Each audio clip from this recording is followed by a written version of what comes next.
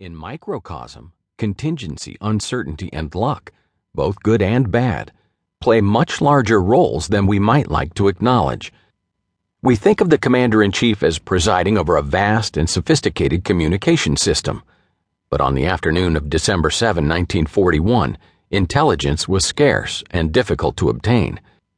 How big was the Japanese force? How much damage did it inflict? Did the U.S. Navy, which FDR believed was on full alert, anticipate the attack and manage to repel the invaders? Initially, military officials in Hawaii were reluctant to give details of the damage assessment, even to the president, because they could not find a secure line and worried about Japanese eavesdropping. Much of the information they did provide, that some of the planes had swastikas painted on them, for example, would later be proved false. It is against this backdrop of confusion and chaos that FDR's leadership must be judged. FDR was forced to make every major decision based on instinct and his own strategic sense of right and wrong. There were no instant surveys to guide his actions, no 24-hour television coverage offering him a glimpse into the national mood. Making matters worse, the president's advisors were anxious and divided. Although he lacked accurate information, Roosevelt exercised enormous power in the hours and days that followed the attack. While the entire nation looked to the White House for leadership, partisan differences disappeared, and former isolationists began clamoring for war. Roosevelt exercised nearly complete control over the flow of information. With the exception of a few radio reports that made it to the mainland, there was little or no independent information about events in Hawaii. All the major news outlets rushed to the White House to find out what had happened. As Newsweek reported that week, the White House was the only funnel for information. One of the extraordinary aspects of the hours after Pearl Harbor was Roosevelt's ability to manage the news in the wake of the attack. Unlike the Kennedy assassination or the terrorist attacks on September 11, 2001, when television spread the word around the country and the globe within minutes, news about Pearl Harbor spread slowly, trickling out over the radio in the afternoon. The attack took place during the traditional Sunday dinner hour on the East Coast and in the Midwest, which meant that most people did not have their radios on.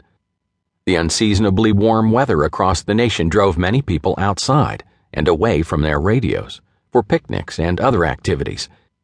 It was not until later in the afternoon, when the extra editions of daily newspapers hit the streets with their screaming headlines, that the entire nation learned of the assault. Nonetheless, FDR was still able to deceive the public and Congress about the extent of the carnage. Although the president had detailed damage and casualty reports by the end of the day, he refused to release them, not only to the press, but also to lawmakers in Washington. He deliberately downplayed the effectiveness of the Japanese attack when he met with a bipartisan group of congressional leaders on the evening of December 7. There were good reasons for FDR to be deceptive. He worried that if the Japanese realized what a devastating blow they had delivered, they would launch a land assault against Hawaii. He also needed to maintain public morale and feared details of the devastation could panic the American people. Based on comments he made that evening, it seems that FDR also worried that the public would blame him for the disaster, undermining his authority when he needed it most to rally the nation behind him. It is revealing that Roosevelt's successful leadership depended on a level of deception that would be unacceptable by today's standards. There is, however, no evidence that FDR deceived lawmakers or the American public about a critical and much contested point surrounding the Pearl Harbor attack: the fact that it came as a surprise.